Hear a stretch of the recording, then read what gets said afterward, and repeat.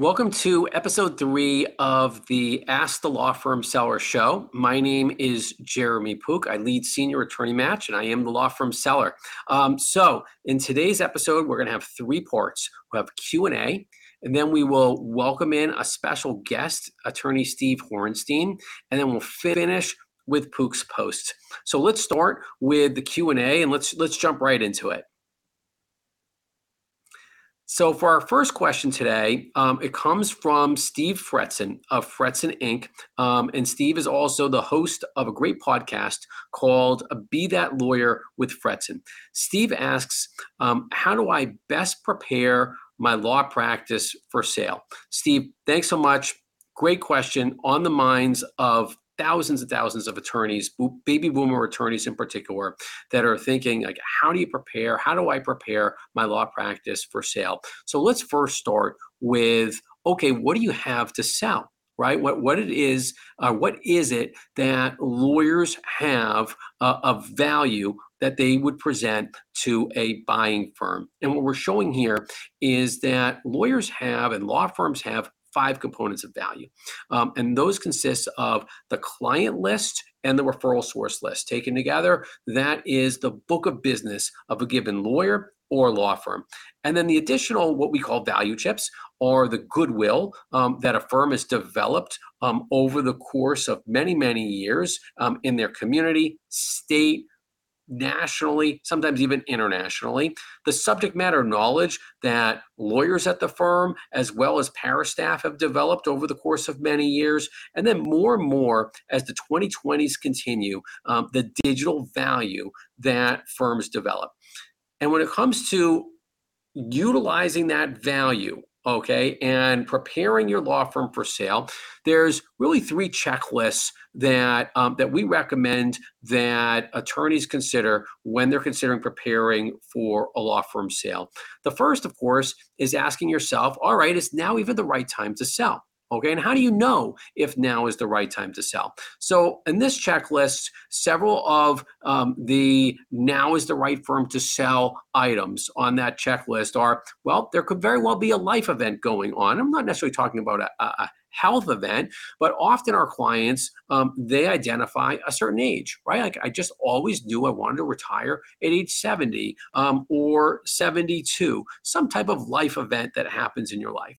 Second is something that we hope people really give a lot of thought to, which is there realistically a low probability that your internal successor, that is the person that you just wish would walk down the hall and walk into your office and say that they want to purchase your firm, is there really a low probability that that will ever happen? In our experience, actually, it is a pretty low probability because your internal successor, that is the attorneys who you hired many years ago and that you would love to take over the practice because you look at it as a great opportunity for them to continue the business that really you've developed. They were hired as key employees, and often they just want to stay as key employees. So that's an important one to recognize. And now is the right time to sell because I realize that my internal successor just doesn't really want to purchase the practice and often can't afford to either. And then another point is recognizing that in the 2020s, growth by acquisition has finally arrived to the legal industry, and recognizing that and preparing for that in terms of just even seeing that there are opportunities that firms want to purchase your firm. I spoke with a potential seller just the other day, and they were surprised that there are 5 firms that are already interested in their practice. And then coming out of COVID, another reason is, lawyers, like so many of us in society today, they want to spend more time with their family. Right? And so if you're thinking about selling your practice and that you want to have more work-life balance, selling is a great way, of course, to introduce that. And it doesn't mean you have to automatically retire because many of our clients, when they sell their practices, they really are joining another firm, practicing for a number of years, but improve their work-life balance significantly because they no longer own the practice. And then a couple other reasons why you're preparing for selling is looking at your bottom line. Okay, if your numbers are actually going down for some reason, you still have clients, you still have referral sources. Going back to those 5 value chips, those are the most important value chips when it comes to selling a firm. And if you start seeing those numbers going down and you're not generating as much revenue as yesteryear, it's really that is a hint, that is a sign, that is a bottom line reason for considering of moving over your practice to particularly to a growing firm that is certainly going to be interested in the book of business that you have that you've developed. And then another reason that so many of our clients bring up, but we really refer to this one as almost a red herring, is your upcoming lease renewal. Too many lawyers wait too long to consider selling their practice because their lease is going to be up in a couple of years. And we're always recommending just consider your lease as a deal term. Even if you have a couple years left on the lease, if now otherwise would be a right time to sell your practice, then pursue it, and it just becomes a deal term to consider. In terms of the other checklists for preparing for your firm to sell, there's things you should really consider updating and organizing. So I'm a bit of a broken record here in terms of the importance of the client list and the referral source list, but let me just say it loud and clear. That is your most valuable asset, your book of business, your client list and your referral source list, the most valuable asset of your law firm. So a top priority if you're preparing for selling your law firm is please organize that list. What are the current addresses? What are the current email addresses? What are the current phone numbers? What am I missing? The current cell phone number, right? We text with our clients today. We communicate with people by text. Having the mobile phone numbers is huge. Other items in terms of updating is your website, your LinkedIn profile. There, just a small thing, but please update your picture, right? The picture on a website that's like 20 years younger than how you look now. I'm sure you still look handsome or beautiful now as you did then, but it's important to update those pictures as well. And then there's just other things to get your arms around, right? I mean, those contracts that you have that are more than terminable at will, just have an idea and be careful. Like we see that people that will enter into a multi-year copier lease. Of course, that multi-year lease for your office is important, but try to get your arms around, what are those contracts that you have that are more than 30, more than terminable at will. And that final checklist, when you're considering preparing for your law firm sale, is some of the logistics involved with selling the practice. Okay, how are you going to value the practice? Are you going to pursue an internal sale or an external sale? Is what we call, are you going to? Well, let me say it differently. Do you qualify for what we call a law firm sale 1.0 or 2.0? Most sales today are 1.0 based on earnouts. Really, the ways that 2.0 comes into play is if your firm has really developed real brand value and has real digital value. What's your role going to be? Okay, like I mentioned before, is there a birthday there that you just really want to be all done at 70? Or do you want to be of counsel and you can see yourself practicing for many years to come? What is your role going to be? That one, and I give credit to Steve Fretzen. He's the person that asked this question. Steve's a great lawyer coach, and that's one that's really worthwhile to talk through with friends, family, a business coach. Like, what is your role going to be after you sell or merge your business, your law firm? Client files, your malpractice insurance, other items that you should be thinking of, and then whether you should involve an intermediary. Of course, we can offer those services, but involving an intermediary we find is very valuable as you're considering to prepare for a law firm sale. So Steve Fretzen, thank you so much for that great question. All right, what's our next question? All right, so next question is from an anonymous questioner who's in the personal injury law field and asks, okay, with a personal injury law firm sale, if it doesn't involve money up front, what's the benefits of quote unquote selling as compared to reaching an agreement for fee sharing with another PI attorney with regard to your current open cases?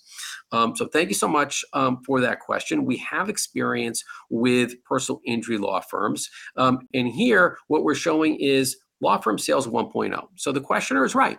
Okay, quote unquote sale in what we call law firm sales 1.0 is often an earnout price involved in the sale. That is the buyers are typically paying the sellers a percentage of the revenues that are coming in from the selling attorney's client list over a period of years, okay, as compared to actually paying a dollar amount up front. Okay, so to use this attorney's question as an example, okay, in the PI arena, sellers of PI firms have habitually, when they're going to sell, approach a friendly competitor or even a colleague in the same field.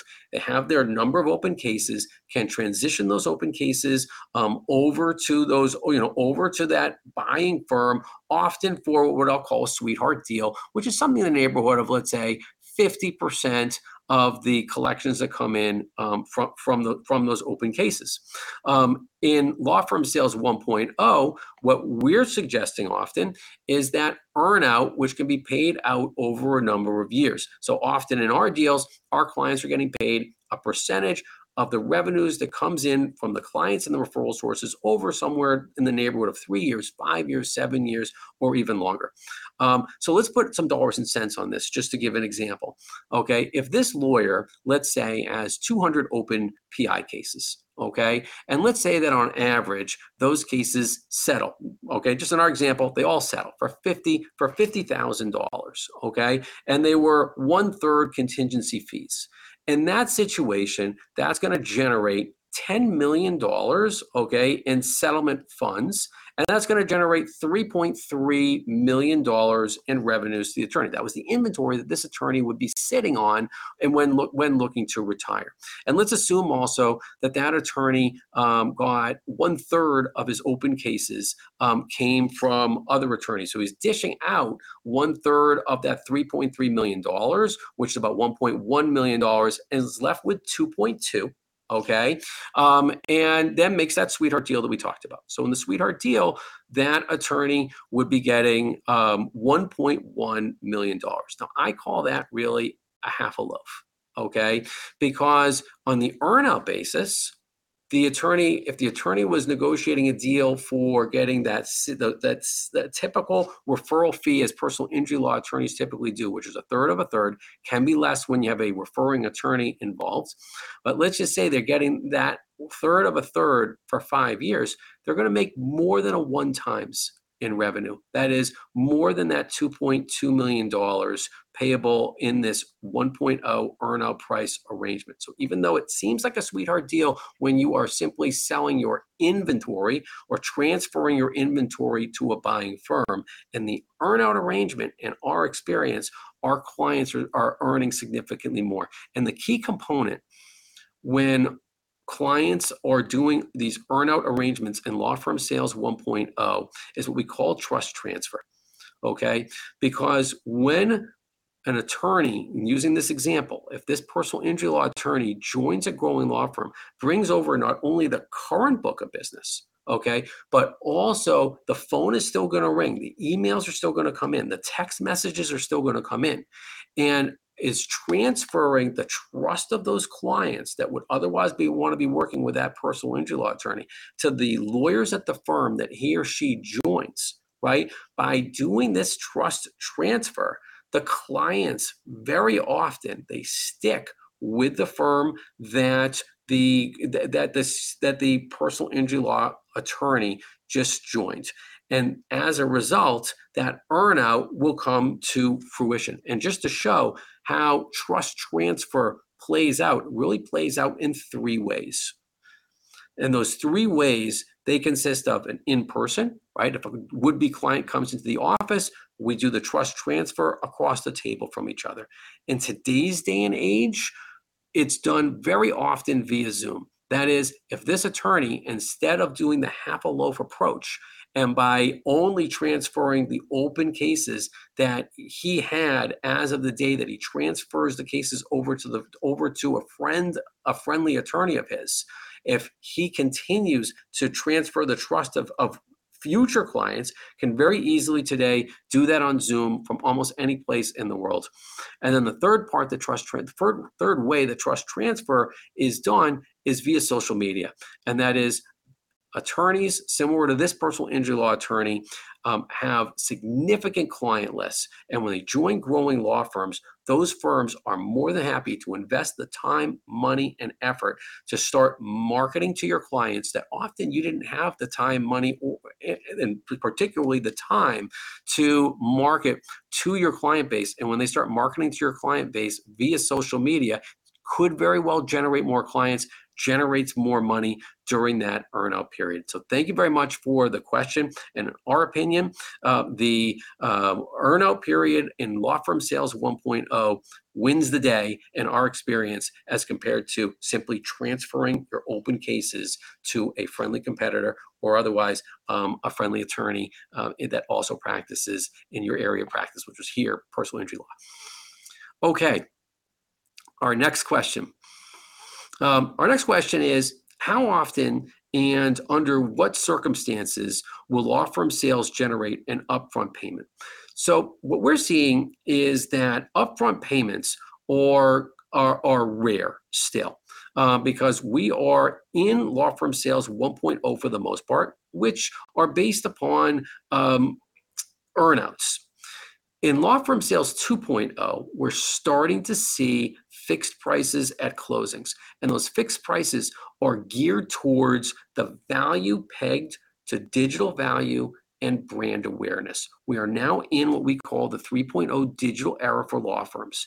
And in that era, more and more firms are generating clients digitally. And when a bank, let's focus on bank underwriters, right? Because if it's going to be money that's going to be coming up front, ideally you're going to want to borrow from a bank, right? You want a buyer to be borrowing from a bank to be paying a selling attorney upfront money. And that will happen when the selling attorney can show that it's not simply because of the personal goodwill of the attorney that new clients are coming to. It's because the law firm itself has data analytics that supports the digital value and brand awareness that the firm has generated. And when selling firms can show that data analytics, bank underwriters will underwrite paying money up front in the form of loans to buying law firms.